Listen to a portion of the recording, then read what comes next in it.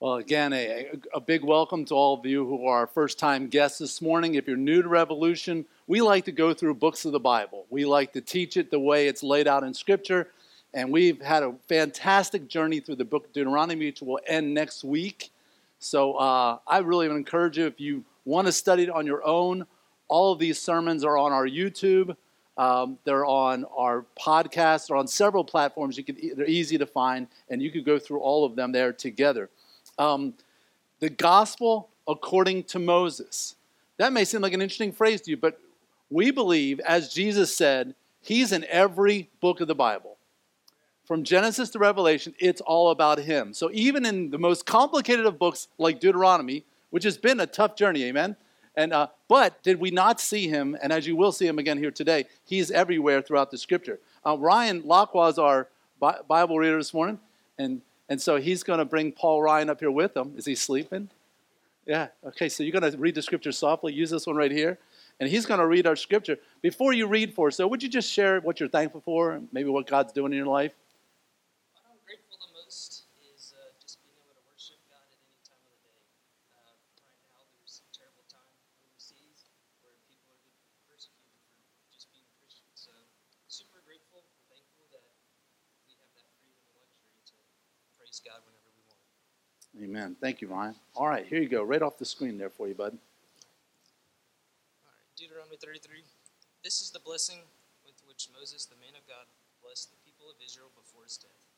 He said, "The Lord came from Sinai and dawned from Seir upon us. He shone forth from Mount Paran. He came from the 10,000s of holy ones, when flaming fire at his right hand. Yes, he loved his people, and all his holy ones were in his hand. So they followed in your steps, receiving direction from you. When Moses commanded us a law as a possession for the assembly of Jacob, thus the Lord became king in Jeshurun, when the heads of the people were gathered, all the tribes of Israel together. Let Reuben live and not die, but let his men be few. And this he said of Judah, Hear, O Lord, the voice of Judah, and bring him into his people. With your hands contend for him, and be a help against his adversaries. And of Levi he said, Give to Levi your Thummim, and your Urim to your godly one, whom you tested at Massa, when whom you quarreled at the waters of Meribah, who said to his father and mother, I regard them not. He disowned his brothers and ignored his children, for they observed your word and kept your covenant. They shall teach Jacob your rules, and Israel your law. They shall put incense before you, and whole burnt offerings on your altar. Bless, O Lord, his substance, and accept the work of his hand. Crush the loins of his adversaries, of those who hate him, and that they rise not again. Of Benjamin he said, The beloved of the Lord dwells in safety. The high God surrounds him all day long, and dwells between his shoulders. And of Joseph he said, Blessed by the Lord be his land, with the choicest gifts of heaven above, and of the deep that crouches beneath, with the choicest fruits, the sun and the rich yield of the months, with the finest produce of the ancient mountains, and the abundance of the everlasting hills, with the best gifts of the earth in its fullness, in the favor of him who dwells in the bush. May these rest on the heads of Joseph, in the pate. Is that right? Mm-hmm. On the pate of him who is prince among his brothers. A firstborn bull, he has majesty, and his horns are the horns of the wild ox. With them he shall goad the people, and all of them to the end of the earth. They are then 10,000 of Ephraim, and they are the 10,000 of Manasseh. And of Zebulun, he said, Rejoice, Zebulun, in your going out, and Issachar in your tents. They shall call peoples to their mountain. There they offer right sacrifices, for they drawn from the abundance of the seas and the hidden treasures of the sand. And of Gad he said, Blessed be he who enlarges Gad.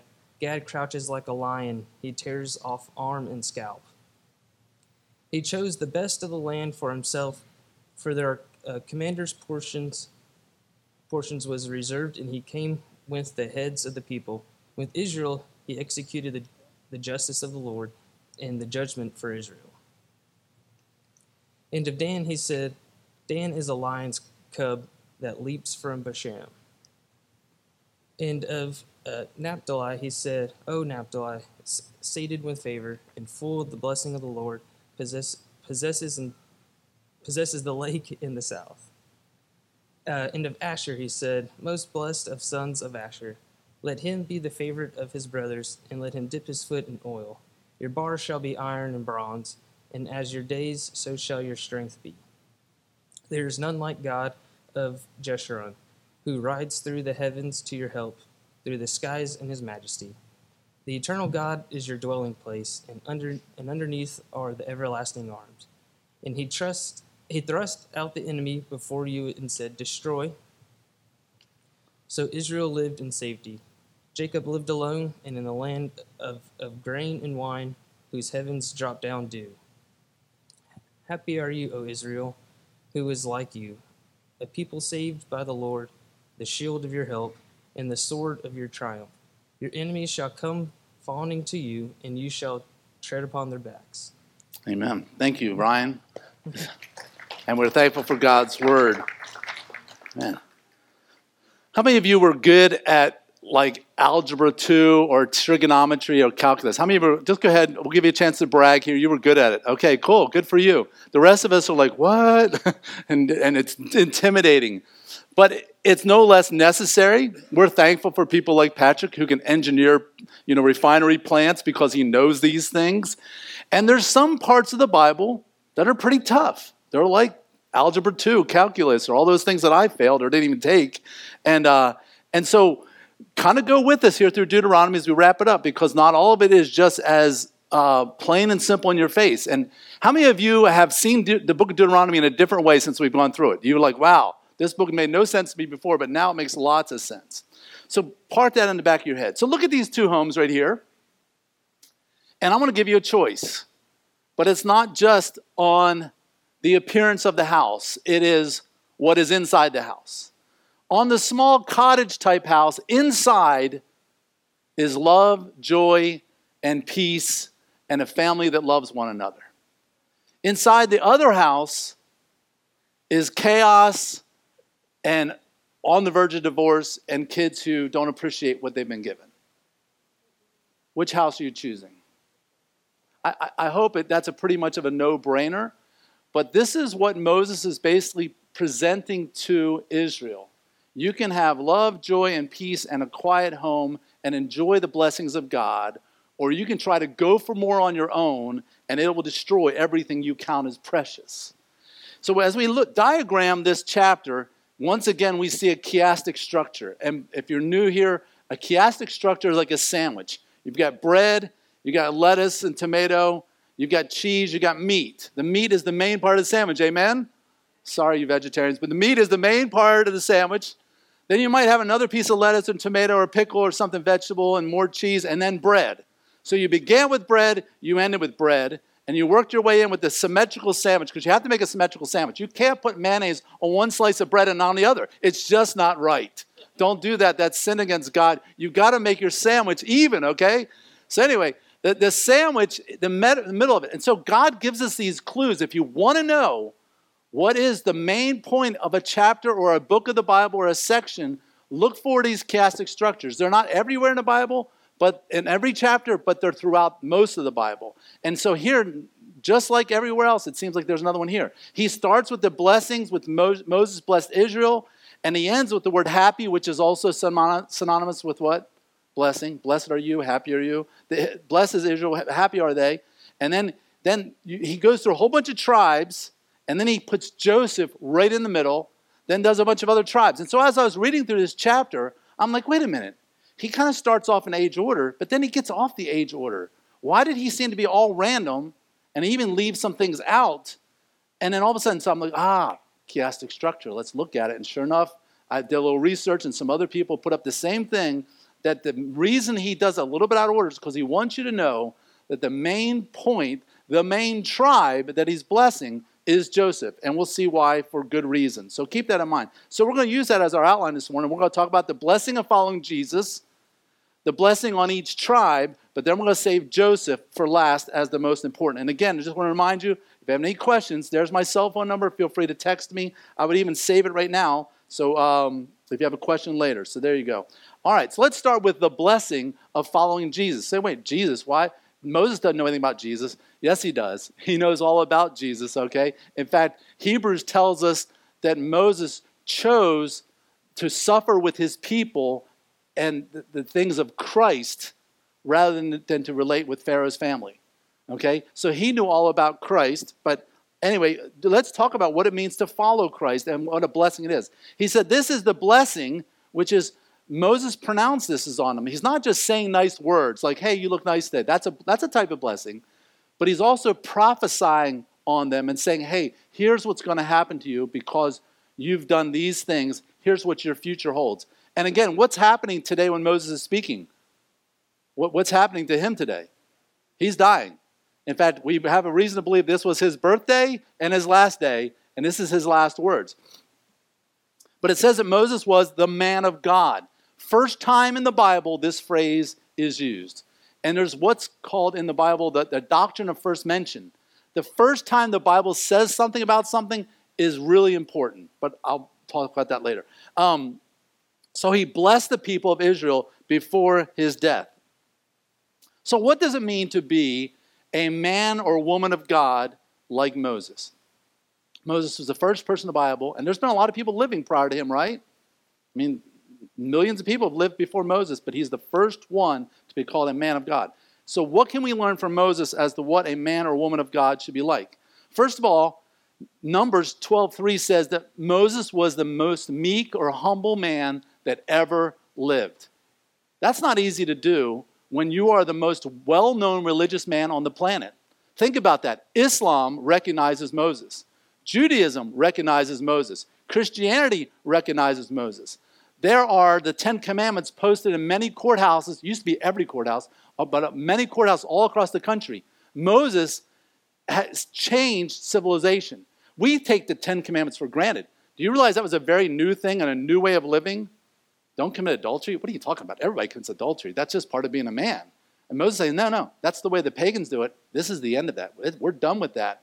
And so he introduced a whole lot of new things. The whole idea of don't even covet, don't want what your neighbor has. That's what everybody did and still does. Where do we get that phrase? Keeping up with the Joneses. It's all about coveting, right? And Moses says, no, stop that.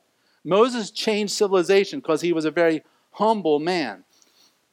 The Bible's way of teaching humility means you don't think less of yourself. Oh, I'm nobody. I'm just a loser, blah, blah, blah. It's not that at all. It's not that you think less of yourself. It's that you think of yourself less.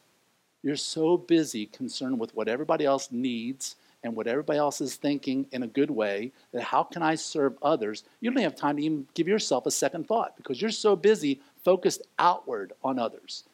You've seen that acronym over and over again, JOY. Jesus, others, and who do you put last? Yourself. If you put yourself last and Jesus first and others right behind Jesus, you will experience true joy. And that's what Moses did. Man, at one point, think about this. Israel was being such knuckleheads, complaining and everything. God said, you know what? I'm going to strike them down and pick another nation. I'm just going to start all over. And Moses says, no, Lord, please kill me instead.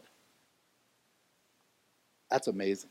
That is just amazing. I mean, we see, unfortunately, we see soldiers dying for America all the time because they love this country. But Israel, they griped and complained all the time, and Moses is still willing to die. He was definitely the quintessential man of humility. Let's see. Okay, number two. Number two, he stands boldly for truth. Moses, even when everybody else was running away from God, he stood and said, hey, if you don't want to stand for God, I don't care. I am. And you may be in your workplace one of the very few, if not the only Christian, who is speaking out for the Lord. And I don't mean to do it in an idiotic way to where you're judgmental and condemning other people. No, I'm just saying you stand for what's right. You may be the only person in your classroom that stands up and says, yeah, I love Jesus. I'm a Christian. You may be the only person in your neighborhood or in your family at the family union or wherever you go, You need to stand boldly for the truth. We live in an age right now where when we were growing up, everybody was Christian. And now the pendulum switched the other way. It's like, what, you're a Christian? And we get this skepticism. And will you be like Moses and stand, but not just stand, but stand boldly? Number 3, Moses led by serving. In fact, Moses had to be told by his father-in-law Jethro, hey, you're trying to do too much for this people. You need to delegate, which was a good thing. You need to bring it back in balance. But Moses was constantly doing whatever helped the nation. Instead of saying, hey, I'm the head of this nation, you guys serve me. He was always serving. And the best way for you to show that you are like Moses and, more importantly, like Jesus is to be constantly saying to others, hey, what can I do for you? How can I help you? Serve other people. Is that not what Jesus did? On his last night, he washes the disciples' feet. It's just an amazing example. And number 4, love the undeserving. Like I mentioned, he was willing to die for gripey, complaining, ungrateful, unthankful Israel. And he loved them anyway. Because you know what he was doing? He was doing exactly what God did for him. You see, that's what Christianity is all about, is when we love those who don't love us. And we even love those who can't love us or will never be able to repay any type of kindness. That is what Christianity is about. And we say, well, many times, though, in the world, it's like, well, I'll do for you if you do for me. Scratch my back, I'll scratch yours. Quid pro quo. We have all these trade-offs, and our relationships are based on that. When Jesus teaches us clearly, you love everybody. And you love everybody regardless of whatever they will do. Jesus healed 10 lepers. How many said thanks? 1, right? And so if you feel like, man, I do all this stuff and nobody even appreciates me, nobody even thanks me, well, hello, welcome to Club Jesus, okay? That's the way it works, and get used to it.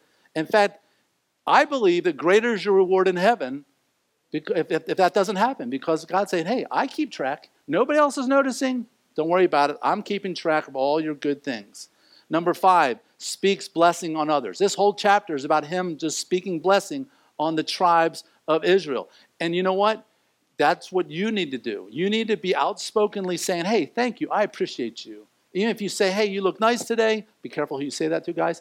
Anyway, I really appreciate your hard work. You definitely need to say that to your wives, guys. We need to bless each other with our words. Many people are like, well, I just show that I'm loved by what I do. Well, good. I'm glad you're a man of action, but your children need to hear it. Your children need their dad to look them in the eye and say, son, I love you. I'm proud. I'm so glad you're my daughter. We need to verbally express our blessing on others. And again, that's harder for some of us than others, but we all need to step up. So would other people describe you as a man of God? Would other people describe you as a woman of God? I'm going to let that sit with you for a little while. And if it feels awkwardly uncomfortable, it's okay. I want the Holy Spirit to get a chance to speak to you and say, if the answer is, geez, no, I don't know, let today be the day that changes. Let today be the day that we move in that direction. In fact, I want to make this intensely personal, okay, this morning. So I'm going to ask you to do something. I'm going to ask you to stand with me, and we're going to read these out loud. Would you do that? I want you to stand, and we're going to read through this together, and this will be our prayer that God, starting today, we would be a man or a woman of God. Let's read together the first one. I will choose to be humble. I will stand boldly for truth. I will lead by serving. I will love the undeserving. I will speak blessing on others. And all God's people said, Amen. You may be seated. Don't forget that, okay? Go through your day. Verse 3 says, yes, God loved his people. All his holy ones were in his hand, so they followed in your steps, receiving direction from you. Let's take, this verse is powerful. Let's take it apart here. He loved his people. How did God love his people? We know in the New Testament, it says in Romans, Paul wrote, but God shows his love for us in that while we were sinners, what did Christ do? He died for us. And Moses knew, just like he lifted up that serpent in the wilderness, so would the Son of Man be lifted up, just like that. And that would be the source of healing of the nations.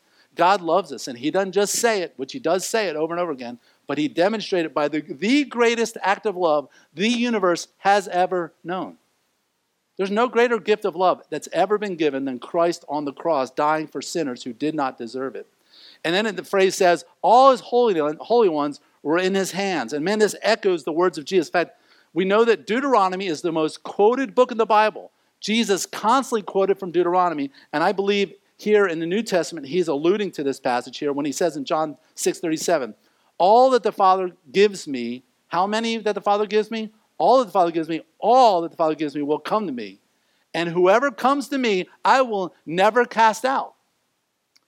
You know what that teaches right there? You know where I'm going, right? Eternal security. Jesus says everybody that comes to him in salvation will surely come to him in eternity. And whoever comes to me, I will never, ever cast out. Yet there's many people teach the Bible, well, you get saved, but then you got to stay good to keep it. Man, if you couldn't be good enough to get it, you're not going to be good enough to keep it, okay? If you could lose your salvation, you'd be losing it every day. Every day. I don't care. If every thought is a sin, boom, you're done, okay? But I'm so thankful that when I came to Jesus, he says, the Father gave Gary Milborn to Jesus. Guess what? Jesus says, well, you're coming to me to heaven. I'm going to prepare a place for you. And that's the reason the Bible calls it everlasting life, because it lasts forever. That's why it calls eternal life. It's not temporary life or until you blow it, okay? And he says, and whoever comes to me, you come to me for salvation, guess what? I'll never, ever cast you out. I don't care what you do. Now, that is not a license to sin. In fact, people who are truly saved use it as a way of showing thanksgiving, that everything you do for Jesus is because you're thankful for your everlasting life. And then he says, in his hand, and I believe Jesus is referring to that in John 10:20. He says, I give them what kind of life? Eternal life, and they will never perish unless they really blow it, right? No, it doesn't say that. And no one will snatch them out of my hand. And what's interesting, you read all these chapters put together in John, Jesus says, if you're saved, you're in his hands, and Jesus is in the Father's hands. I think you're pretty safe. I think you're pretty secure. And it says we're in his hands, and then he says, so they followed in your steps. Do you see the order here? It's so important. Jesus says, God loved you as a sinner. He put you in his hands. And so, therefore, you follow in his steps. You know what the world religion teaches? You follow in his steps, you get to go to heaven. The Bible says, no. You get salvation, and then you follow in his steps. When did Moses give Israel the 10 Commandments? While they were in slavery? And did he say, you keep these 10 Commandments, you get out? No. He delivered them, he saved them, and then he says, now that I've saved you and you're my people, you're my children, do these commandments. You see the order? That's so, so important. But the world religion and most Christian religions say, you do good, you'll become a child of God. You follow in his steps, you'll be saved. Now, the Bible says you get saved, that's why you follow Jesus. You follow in his steps. This is abundantly clear throughout all of Scripture. This is just here's one other place where the gospel is clearly in Deuteronomy. So here, this is super important. In fact, this has become crystal to me in the last couple of years as I've been listening to different people teach the Bible and learning from them. In the Old Testament, under the Old Covenant, the primary source of blessings are the land. You know how many times does the Bible say, you'll dwell in the land, and I'll bless you with this land, the promised land, over and over again. You have the land, you'll have national peace, you'll conquer your enemies, there will be no more war, you'll have wealth, you'll have lots of children, you'll have lots of cattle, etc., etc., etc. And then secondarily, you see people in the Old Testament enjoying love, joy, peace with God. It's there, and they have a little bit of the Holy Spirit. If you ever notice in the Old Testament, it says like Samson, the Holy Spirit came upon him, and then the Holy Spirit left him. And then King Saul, the Spirit came upon him, then the Spirit left him. In the Old Testament, they do not enjoy the Holy Spirit like we do. Where is the Holy Spirit for the new believer? Is it come upon you? No, it's in you to never leave you. And so we enjoy the Holy Spirit in a whole new way that the Old Testament people didn't. They were still saved the same way, but we enjoy the Holy Spirit in a whole new way because of Pentecost. But in the New Testament, you see a total reversal. The primary blessings are love, joy, peace with God, suffering. Suffering is a blessing in the New Testament. In the Old Testament, it was like, when you're cursed, if you're suffering, it's because you're cursed. But in the New Testament, if you're suffering, you give thanks that you get to be like Jesus. And so, and then secondarily, things like land, national peace, wealth, children, cattle, those are secondary blessings. So in the Old Testament, you see Abraham, rich. King David, rich. King Saul, rich. Job, rich. In the New Testament, you see Peter, poor. Paul, prison. James, head cut off. You see the New Testament believers just struggling with widows and orphans, and yet they loved one another. So try to preach the prosperity gospel to the people in Afghanistan right now. Oh, you should just name it and claim it. You know, God wants you to have a Rolex and a new car, and God wants to give you a raise. Yeah, you tell that to people in Afghanistan right now. You know what they're experiencing right now? Suffering and persecution. And guess what they're doing with that suffering and their persecution? They're thanking God for it. Because in the New Testament believers, that is the primary source of blessing. But you can see people all over Channel 14 and Channel 20, you know, with great $5,000 suits on and driving nice cars, telling you if you just follow Jesus, he's going to give you that new car. He's going to give you this, and you just, you know, rebuke the devil. None of these bad things will happen to you. No, it's just not biblical at all. Every book of the Bible, yeah, send your $20 and you'll get the blessing, right? Every book of the Bible talks about the suffering of God's people, especially in the New Testament. I'm not trying to proclaim doom and gloom. What I'm saying is life is hard. You're going to have cancer, miscarriages, infidelity, unemployment, you name it, your list. You're going to have all that in this life. Life is hard. You're just either going to do it with Jesus or without him. Okay? Now, do we add insult to injury by creating our own problems? Absolutely do. So if you get fired because you're a jerk, don't say, oh, I'm just suffering for Jesus. No, you're suffering because you're a jerk, okay? So don't do that, okay? We need to be Christ-like, but realize that suffering is going to come. Don't create new problems. Life is hard enough. So let's go through the blessings on each tribe. And here's a map of all the tribes, okay, that you see right there. And he's going to go through the tribes here. And so he starts with Reuben, who was the oldest. And you look at this blessing. Do you see anything wrong with this blessing? It's pretty generic, isn't it? Hey, Reuben, guess what? You get to live. I'm not going to kill you. That's what God's saying. He's saying, in fact, you're going to live, but barely. The people in your tribe aren't going to be very many because you've really messed up. Reuben was not a good guy, okay? In Genesis 49, we go back to the story. It said, Jacob called all of his sons, gather yourselves together that I might tell you what's going to happen. Jacob's prophesying over his sons and what's going to happen. He says, Reuben, you're my firstborn. You know, I'm proud of you, whatever. You have the might. You have the first fruits of my strength. You're preeminent in dignity. You're preeminent in power. But you are as unstable as water. You know, you put something down on the table and it stays there. You pour water on a table, it just goes everywhere. And that was Reuben. He was all over the map. He was unpredictable. He was not dependable. He says, you shall not have preeminence anymore because you went in unto your father's bed and then you defiled it. And says, in fact, he had the nerve to go on my couch. So you say, Gary, what kind of crazy story is this? Well, let's read about it here. Actually, I'm going to tell you the story. Sorry. When Jacob went out of town, basically, Reuben's mom was Leah. So Jacob had two wives. Bible doesn't recommend that. In fact, it shows you all the trouble they had because he did that. So who was his favorite wife? Rachel. Who did he get tricked into marrying? Leah. And he didn't treat Leah well. And Reuben was Leah's son. So he's like, Dad's out of town. I'll show Dad that he can treat my mom. I'm going to go mess with one of his concubines, which is another thing that he had that shouldn't have had.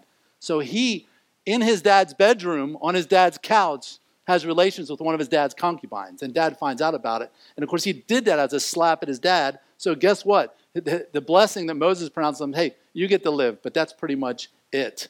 The next son we see is Judah. And he says, hear, O Lord, the voice of Judah. Bring him into his people. With your hands, contend for him. Let God defend him and help him against his adversaries. But again, Judah, not a good dude, okay? When Joseph came to his brothers and said, hey, guess what? I had a dream. I'm going to be the boss over all y'all. And they didn't like that. You know, they were jealous. And he has his coat of many colors, and he's showing that off. And Joseph, you know, we can read into the story that he was pretty cocky about it. There's no verse that says that specifically, but the brothers get so mad, they throw him in a pit, and are like, let's just kill him. Let's just kill him. And Judah steps up and says, no. If we kill him, what do we have? Nothing. Let's sell him. And people will read that as in he's sparing Joseph's life. No, no, no. He wants some lunch money, okay? He wants more than that. He wants 30 pieces of silver. And he wants to sell them. So they sold their brother into slavery. And it was Judah's idea. So Judah, instead of standing up for his little brother, says, hey, let's sell him. And then another time, Judah has a daughter-in-law whose her husband dies, which was Judah's son. And the right of primogeniture, complicated story here, but it's basically the next in line brother should marry her to continue the offspring, to continue the family name. And that was a matter of economic survival, but we've taught on that before. So he refuses to make his son marry her to give her a son. So she's like, okay, I'll show you, Judah. So she goes out to where she knows Judah's going to pass by and poses as a prostitute. He goes into her, and she's like, since he didn't evidently have any money to pay, she's like, okay, give me some collateral. So he gave her like 3 pieces of items of possessions, and then she was pregnant. So then many months pass, and they find out she's pregnant, she's not married. They bring her to Judah and say, hey, you got a ex-daughter-in-law who lives in our tribe who's obviously having sex out of marriage. What are you going to do to her? And he said, and what does the Bible say you do for adultery? Stone her. He says, you know what he says to do to her? Burn her. Wow, you talk about, why don't you tell us how you really feel, Judah? I mean, but is he not the biggest hypocrite in the world? And she said, well, you know what? Let me tell you whose dad it is. And she lays out the 3 articles and says, find out what man all this belongs to. And Judah's like, oh, dang. And you know what? But here's the good news about Judah. She says, please identify who these are. This signet, this cord, and this staff. And those were unmistakable whose they could be. People didn't go around with the same signet, cord, or staff. Then Judah identified and says, she's more righteous than I. He didn't say, well, she did it. She's the one that posed the problem. He said, know what? She's more righteous than I. I did not give her my son, Shelah. But here's the thing. He not only talked words of repentance, he showed action. He never went near her again. He could have said, hey, can we repeat that? That was great, whatever. He never went into her or anybody else again. He showed true repentance by his actions.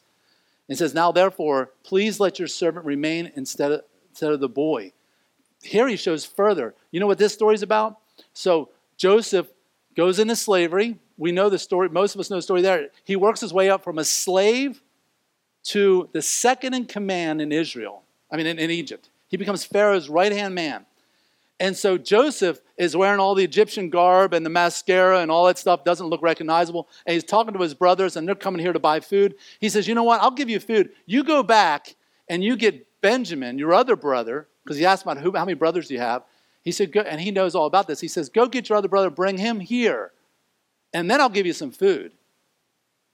And Judah says, you know what?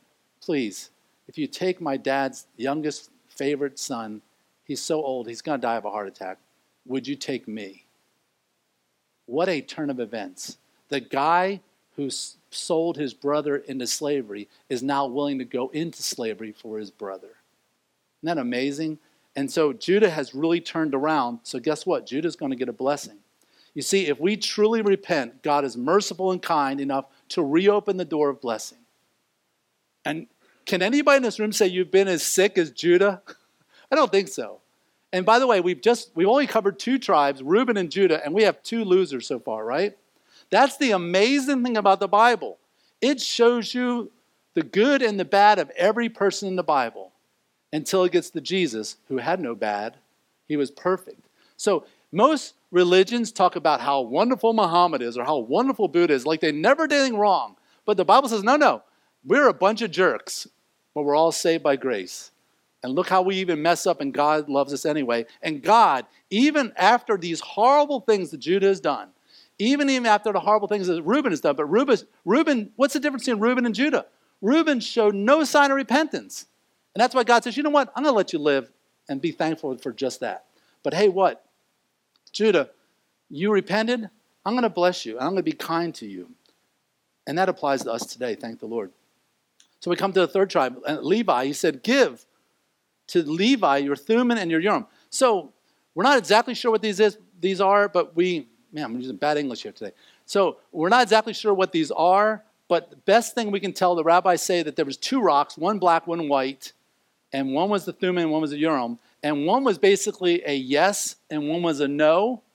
And so they're like, God, what do we do? What do we do? Should we go into battle? Should we not? And they were like, didn't get a clear sign from God, so they would say, okay, I'm going to reach in here, black is yes and white is no. And they pull out the black, and they're like, okay, we're going into battle. And the God used these as a way of speaking to his people. Let's see. And then he says in verse 9, he says, who said of his father and mother, I regard them not, and disowned his brothers, and ignored his children. This is weird. This doesn't sound like good stuff, but I'll give you backstory in a second. For they observed your word and kept your covenant. So here's what happened.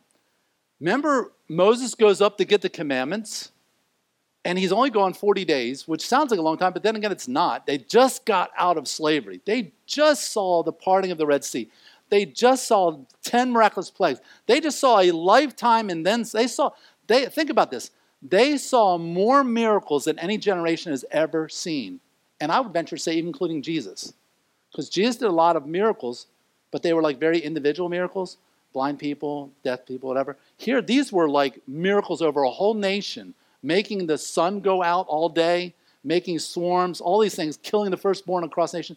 On a scale of how numerous they were, they saw the most miracles of any generation, and yet 40 days later, like, oh, let's worship another god. And they worship a golden calf. And so then Moses stood in the gate of the camp and said, who is on the Lord's side? After he just rebuked them all and everything. He said, if you're on the Lord's side, he draws a line in the sand, like at the Alamo, and says, you come over here to me. Out of 12 tribes, how many came? Only one. Only one. I mean, you've just been caught literally red-handed. You have a chance to repent.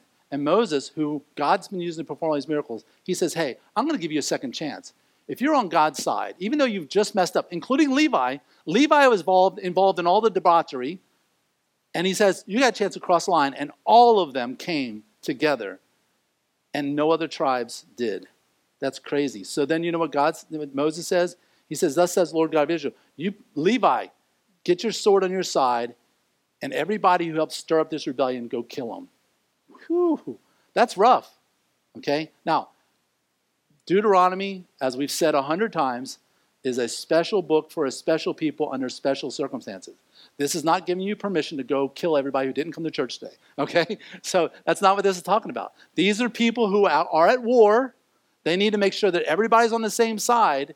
And so this is what, and so these guys actually kill their brothers and all that. And they just, when that verse says they didn't disregard their family, didn't all the brothers and sisters, they said, you know what, I'm going to stand up for God. Even if it means that we go to war almost like a civil war, like Confederate versus Northern Army, all that stuff. They stood up.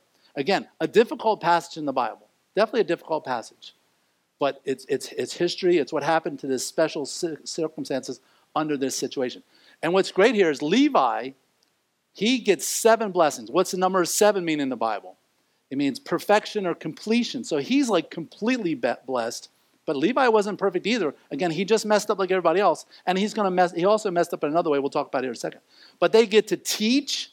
They get to put the incense on the altar. They get to offer burnt offerings. And you say, wait, this is blessing. This sounds like work. How many of you know that teaching the Word of God is like an amazing blessing? Right? Helping to lead worship is an amazing blessing. I mean, when you get to serve God, it's not work. It's like, I get to do this. And it gets the way where even setting up chairs on Sunday morning, it's a blessing. I get to do this. This is something me and my family get to do together, my friends, my brothers in Christ. And the 4th blessing is, he says, bless the Lord his substance, accept the work of his hands, crush the loins of his enemies, ouch, okay? And so he's going to defend them to the uttermost. And then he said, in Luke 6:26, Jesus, I think, is echoing off of what happened here. He says, if anyone would come, hey, you want to say you're a Jesus follower? You want to say you're a Christian? You need to hate your own father and mother, your wife, your children, your brother and sister, yes, even your own life. Wow, that's harsh, Jesus. Well, let's put that in the context. Hate here means that you prefer me over everybody else so much that the gap would almost seem like love-hate comparison. Jesus is not contradicting the Bible. The Bible says love your father and mother, obey your father and mother, even love your enemies. So he's using the word hate here. The Greek word means to have a vast preference over. So you need to prefer me way more than anybody else in your life. Now, I love Tammy with all my heart. And I'm so thankful for the gift of a godly wife that he's given me. But I love Jesus way more. And you know who's thankful for that? Tammy is. And I'm thankful that Tammy loves Jesus a whole lot more than she loves Gary. Because that actually gives us the capacity to love each other more than we ever could if Jesus was lower on the list. So this is what Jesus is calling them to do, and this is what Moses has called them to do as well. We come to Benjamin, who was one of his father's favorites. He became the new favorite after Joseph was gone. His name means son of the right hand, the fortunate one. He was the favorite son of the favorite wife, okay? And then Rachel actually gave her life, giving birth to him, and her last breath was the name that she gave the child, which means son of my sorrow, the anguish, the pain of dying, knowing she's not going to live to raise this son. She died to give life to Benjamin. That's the gospel there too. But verse 12 says, of Benjamin, he said, the beloved of the Lord dwells in safety. So Benjamin, guess what? You're going to experience safety. That God is going to surround you. And an interesting phrase here, God will dwell between his shoulders. Amazing phrase there. You know, when warriors went into battle, they often had a sword on their side, if they were right-handed. They had a shield in their left hand. But you know what they had between their shoulders? A spear. And see, the sword was for close combat. The shield was for up-close defense. But the spear could be hoisted a long ways. I mean, a good warrior could send a spear maybe 60 yards. And so this is saying, hey, Benjamin, I'm not just going to make the enemy come close to you. I'm going to let you take care of the enemy at a distance. I'm going to dwell between your shoulders. I will be your spear as well as your sword and shield. Some of the blessings he gave out in pairs. And so Zebulun and Issachar, it seemed like they liked those two clans like to spend a lot of time together, invite each other to each other's family reunions, I guess. And so it says, Zebulun, I'm going to rejoice in your going out, Issachar in your tents. In other words, you come in, you go out. I'm going to make your life a blessing all the way around. And they, together, Zebulun and Issachar, shall call peoples to their mountain. These two tribes would be the most evangelistic of all the tribes. They would tell the Gentiles, hey, come worship with us, come worship with us, which is what Israel was supposed to do, but they didn't. You know, Jesus said, you're a city set on a hill. You don't put it under a bushel, which is what they did. They took a bushel of the law and covered up the light of the gospel and were so entrenched in keeping all these extra commands that the rabbis made up. But these two tribes said, hey, people, come worship. Come with us. Offer right sacrifices. Draw from the abundance of the seas, because they were located in the waters. Okay, the Sea of Galilee particularly, which is what it would later be called.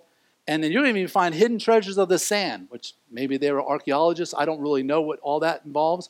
But this was the blessing that he gave them because of their faithfulness. And then there's Gad. And this is an interesting one. And Gad, he said, blessed is he who enlarges Gad. In other words, remember the promise that Abraham was given about Israel? You bless Israel, I'll bless you. Well, God takes it another level. In fact, bless Israel, I'll bless you. But even more specifically, you bless Gad, I'll bless you. I'll enlarge your territory. And Gad crouches like a lion. So we've seen kitty cats crouch, like when they're about to attack something else. But imagine from me to Patrick, a lion is doing this. I'm like, oh man, I'm dead. Can't outrun that lion. This might be the last thing I see is this crouching lion. And then also, he's brutal in battle. He cuts people's arms off, which means takes away their strength. If you're right-handed and someone cuts your right arm off, it's just like you're shot. And their scalp. You know what scalp was done? American Indians did that some, not as much as the movies want to tell you they did. But anyway, it was a thing of humiliation. It's like, I'm not only going to beat you, I'm not going to cut you right off. I'm going to after I kill you, I'm going to cut off your hair. And when people went around to bury their dead, and all the dead had their scalps cut off, it was like, golly, you talk about insult to injury. Gad was vicious in war. He fought hard. And he chose the best of the land for himself, which sounds like it was selfish, but he was given that choice. Like, what land do you want, Gad? So he chose it. And he was given the commander's portion because he was the most fierce in battle when they fought the enemies off. And he came with the heads of the people. With Israel, he executed the justice of the Lord. So what happened here was, when they got to the edge of the promised land, after Moses died, 3 tribes said, you know what, Moses, we want to stay here. Y'all go in, and and take the promised land. We actually like it on this side. And I don't know if it was a good thing or a bad thing, honestly, because when he gave the blessing to Abraham, he said all the way to the Euphrates. So maybe they're fulfilling that in a good way, or maybe they're being ungodly, saying, no, we don't want the promised land. We like it here with the pagans. I don't really know which was going on. But these three tribes, Reuben, Gad, and half of Manasseh. So see the river going there? Manasseh on one side and half of Manasseh on the other. They said they'd stay there. And so Moses, before he died, said, okay, if you're going to do that, we're going to strike this deal with you. Here's the deal. You still have to go in and fight alongside the other tribes and kill the enemy so you can take the land and get these people who are boiling their children alive, burning their children alive, abusing women, all these things. You need to punish them for their sins, and you get their land as a result of their punishment. You have to fight with them, and then you get to go back over to your side. And they said, deal. Now, Moses died. They could have easily said, Moses is gone. What deal? What are you talking about? I don't remember anybody saying. Well, Moses said, well, Moses isn't here. But you know what? They kept their promise, and they did what they were supposed to do. So in Numbers 32:23, Moses said to them, you fight with your brothers, but here's what happens. If you will not do so, behold, you have sinned against the Lord. And be sure, even if I'm dead and gone, your sin's going to find you out. Man, this is a powerful verse that all of us need to remember. Whatever you're doing in secret, whatever you think nobody else knows about, and we all have them, right? Be sure that even if you think, I'm not getting caught, be sure your sin will find you out. Because if nobody else knows, who does? God does. And what does Galatians say? Be not deceived. God is not mocked. Whatever you sow, that shall you also reap. So this is what Moses warned him. Say, hey, even if I'm dead and gone, you be sure. If you don't keep your promise, it's going to come back to haunt you. And we need to keep that verse always in the back of our mind. And so now we go to the next tribe, Dan. He said Dan is like a lion's cub, which the most we can get out of this is he's got lots of energy. You know how puppies and kittens are? Well, imagine a lion's cub. He's not only got a lot of energy like a puppy or a kitten, he's got 10 times the strength of a puppy or a kitten. And so he's saying you're going to be energetic, you're going to serve me, and you're going to serve me while you're young, which is a great idea, teenagers. Verse 23, Naphtali, he says, El Naphtali, sated, which means you're satisfied with favor, not the favor of people, but the favor of the Lord. And therefore you'll be full of the blessing of the Lord. Man, if you get nothing else, if you're just now waking up in my sermon and you don't get anything else, I want you to get this today. If God gives you favor on your life and says, I love you and I'm proud of you and I've got a plan for you, let that satisfy you. That anything else you get is icing on the cake. But if you know that God loves you the way you are and he wants you to grow and become like Christ and you're happy with his plan, you have everything you need right there. So then, and Asher, he said, most blessed of the sons. Asher, let him be the favorite of his brothers. Okay, so I have 11 grandkids, but my oldest son, Adrian, has 3 sons, Asher, Alistair, and Abel. And I texted Adrian yesterday and I said, hey, we know that Asher's your favorite, but don't worry about it, it's biblical. The Bible just said, make him your favorite. Okay, so Asher's the favorite. No, that's just, don't have favorites. That's bad news. But that was a little biblical joke between me and my son. But it says, Asher, let him be the favorite of his brothers and dip his foot in oil. Like, what's that about? Well, put it in context. If you lived in West Texas and I said, you're walking around and your feet are soaked in oil, what am I telling you? You're rich. Okay? Because in West Texas, we're talking about oil crude. But in the Promised Land, what are we talking about oil? We're talking about olive oil.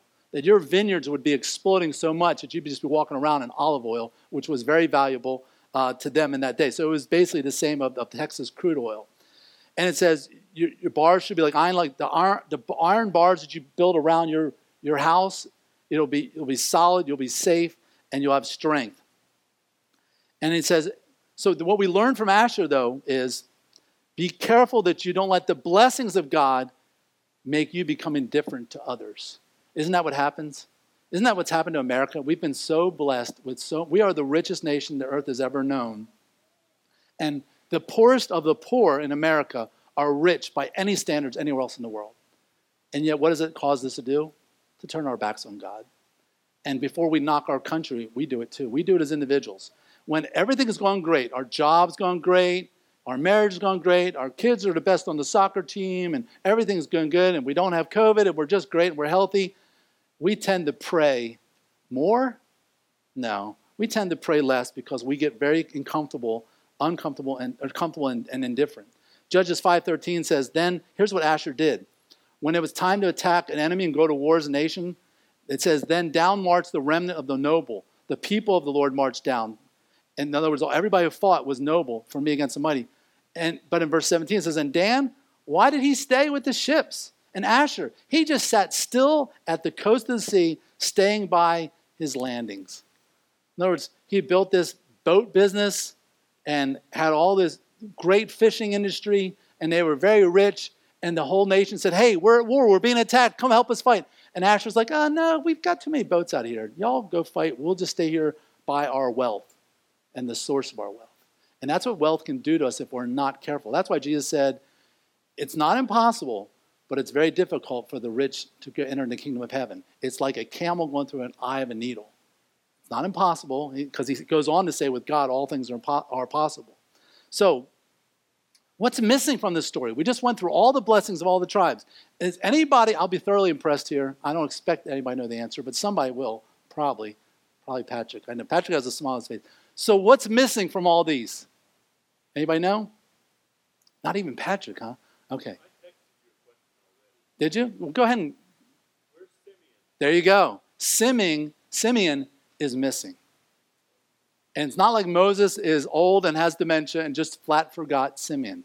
This is clearly intentional, because Simeon blew it big time, never repented, and all that. We'll talk about that here in a second. But Simeon is the one that is missing. Here's why Simeon is missing.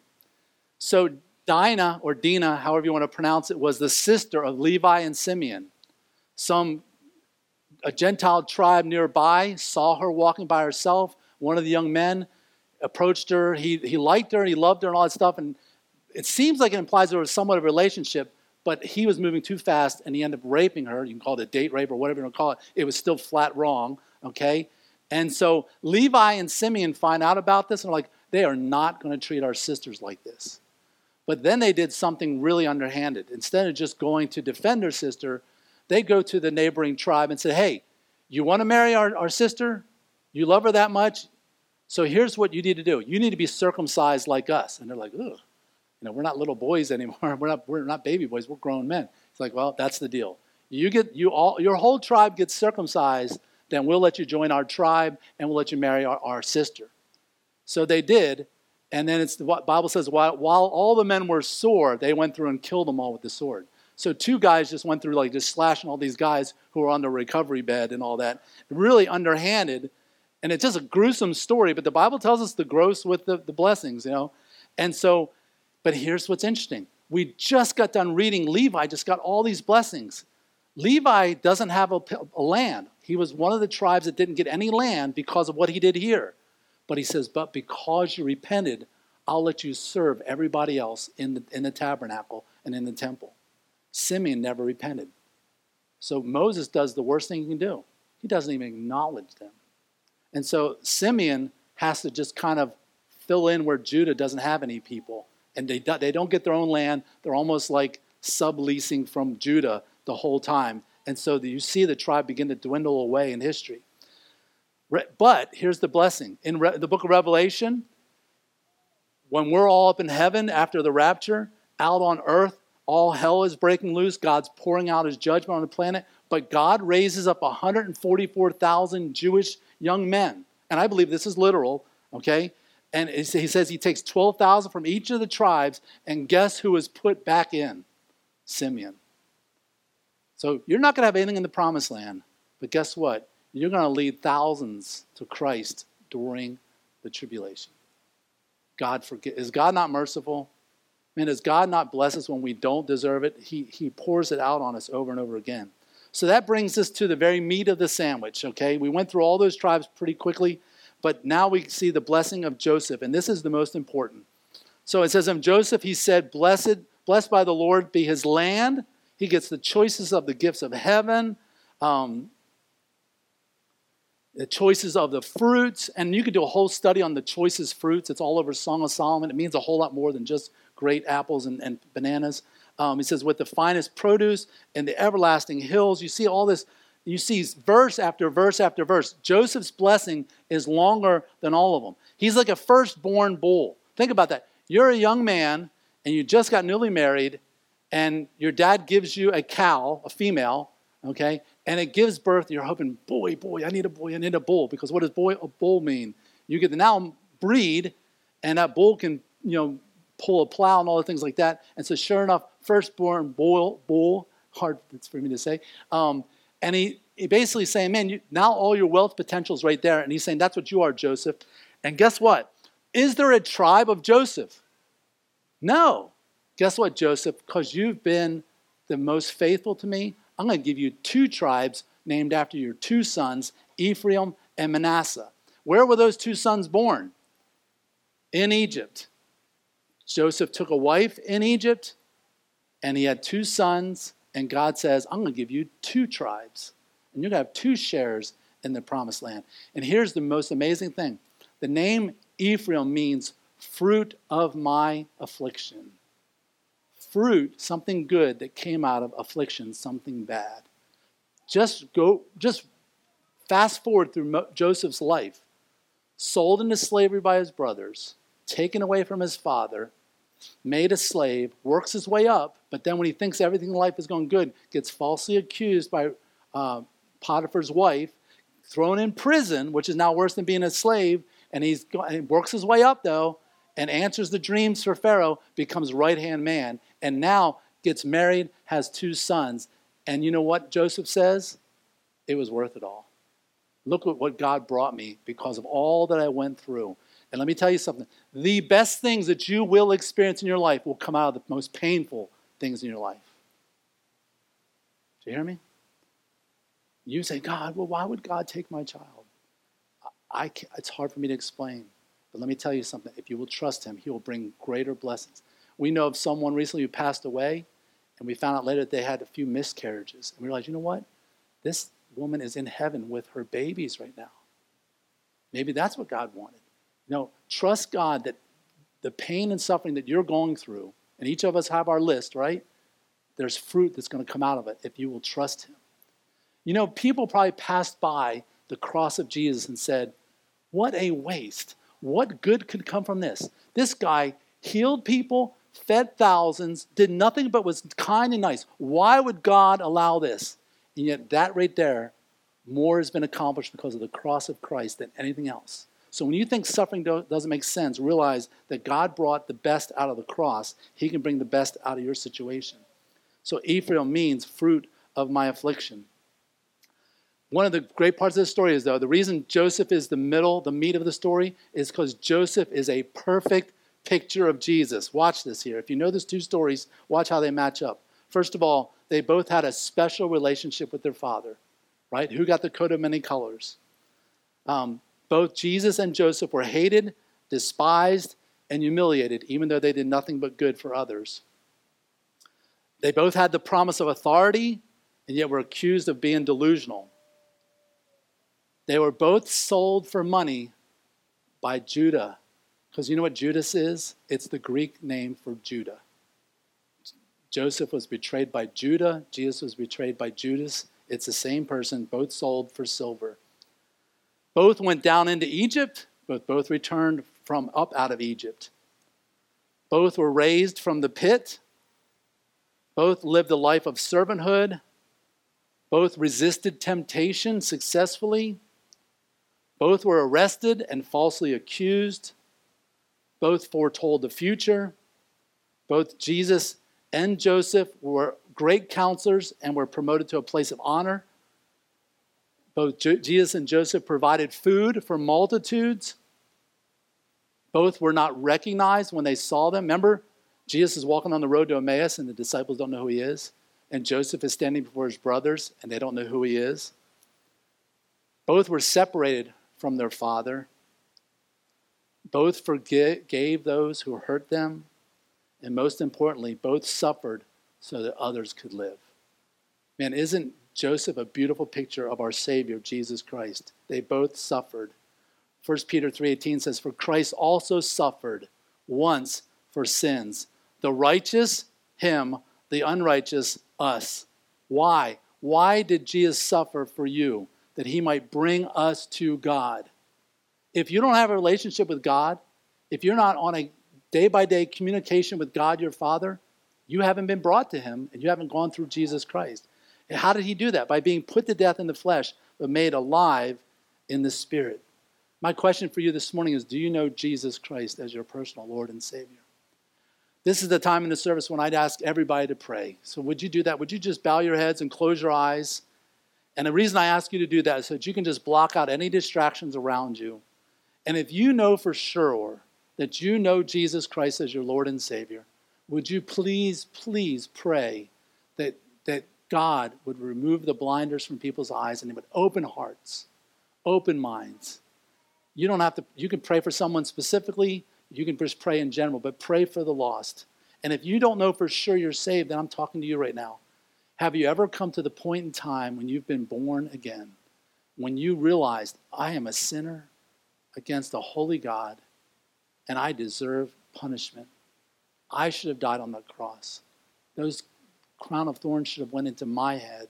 That sword should have went in my side. Those nails should have been in my hands and feet. I'm the one that deserved to die, but Jesus loved me so much, he took my place. Have you ever made that decision to give your life to him because he gave his life for you? You can do that right now. I urge you to do that. You could reach out in prayer to the Lord, and the prayer doesn't save you, just the faith, the trusting in him, but you could verbalize it this way in your own words. Lord Jesus, I know I'm a sinner. Thank you for dying in my place. I trust you right now for the forgiveness of all my sins, past, present, and future. I give all of my life to you because you gave all of your life for me. I believe you died, you rose again, and that you live forever so I can live forever with you. And so I give you my life as Lord and Savior. In your name I pray. Amen. If you made that decision, please let me know. I would love to talk to you about your next steps. In fact, if you've been saved but never been scripturally baptized, I'd like to talk to you about that next step as a new believer. All right, we're going to do a question and answer session here in just a second. But before, just let me, next Sunday you can stick around for life groups. Today we're going to Urban Air, so I should have deleted that slide. But next Sunday you can stick around for lunch. So let's do question and answer. Amanda, do you mind helping me? Okay.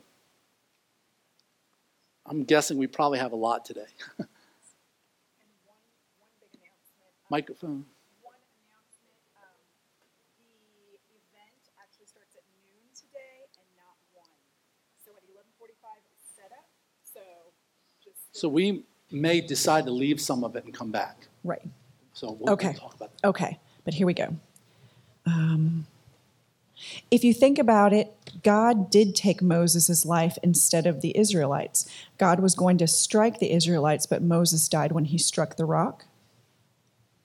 That was a statement. Moses died because he struck the rock, but not when. I think that's what they mean. So, yes. Okay, that's good. That's a good, very good point. So Moses did die later, much later than the rock incident, but he didn't get there in the promised land. He did die. Good. Very good point. Good job. You guys are paying attention. Isaiah, would you bring me that water back there? In the New Testament, especially in the Gospels, there seems to be a general awareness by the people of the activity of demons and their activity. In the Old Testament, it does not appear that way. We know there was demonic activity since Satan and a third of his followers were cast out of heaven. How do we not see that people in the Old Testament are cognizant of this and New Testament people are? That's a good question. I think the premise of the question might need a little straightening up. Because, for example, Saul, remember it said an evil spirit came to him? So he asked David to play music for him to make the evil spirit go away. And then Saul also went to the witch of Endor, who conjured up spirits. And so there's demonic activity there. I think the person is right that in the New Testament it's a little more obvious. That's just because the bridegroom was there. So the demons were fearing and trembling and were more vocal. Like, hey, Son of God, have nothing to do with us. So they were a little more scared because Jesus was there in the flesh. But you definitely see, while there's not as much, you do see some evidence of it in the Old Testament. But I think I would agree with the person that they're not as aware, but it was still there. They were somewhat aware, but not as aware.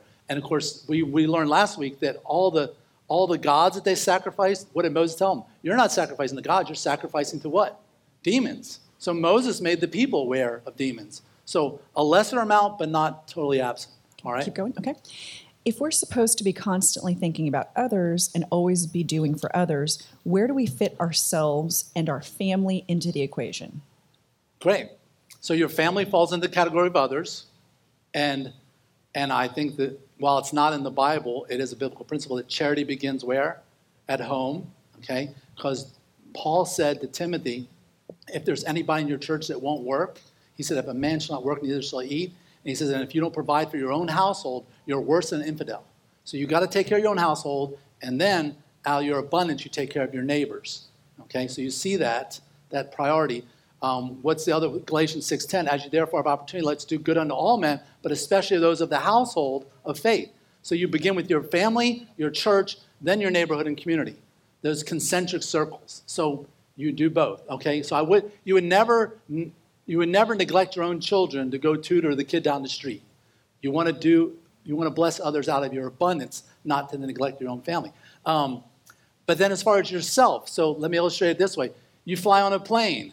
The flight attendant's up there giving the instructions that nobody's listening to, right? And she says, if the cabin decompresses, an oxygen mask will fall from the compartment above. Those of you with children, please put the mask on yourself first, take a deep breath, and put on the baby. That's not selfish. It's because you won't be able to help the baby if you pass out, okay? So you take care of yourself so that you can take care of others. So I go to the gym 5-6 days a week. Can't you tell? Anyway, because I want to be around for my grandkids. I'm doing that so I can pastor you as long as possible. I don't do it so that people will be wowed by my physique, because that's not happening. I'm doing it so I can live longer. The first funeral I ever performed as a pastor was my dad's. And at age 24, I said, I don't want to do this to my grandkids. I want to get in shape and eat better for the rest of my life so I can be around for my grandkids, and also I can be around to minister the gospel to people like you. Good. Any other questions? Can you show us that move again? I'm joking. No, that wasn't. It is what, did I miss it, or did Moses skip Simeon, and why, which you explained. I just want to make sure that I read that. Okay, it looks like that's actually all the questions. All right, cool. Hey, so let's stand.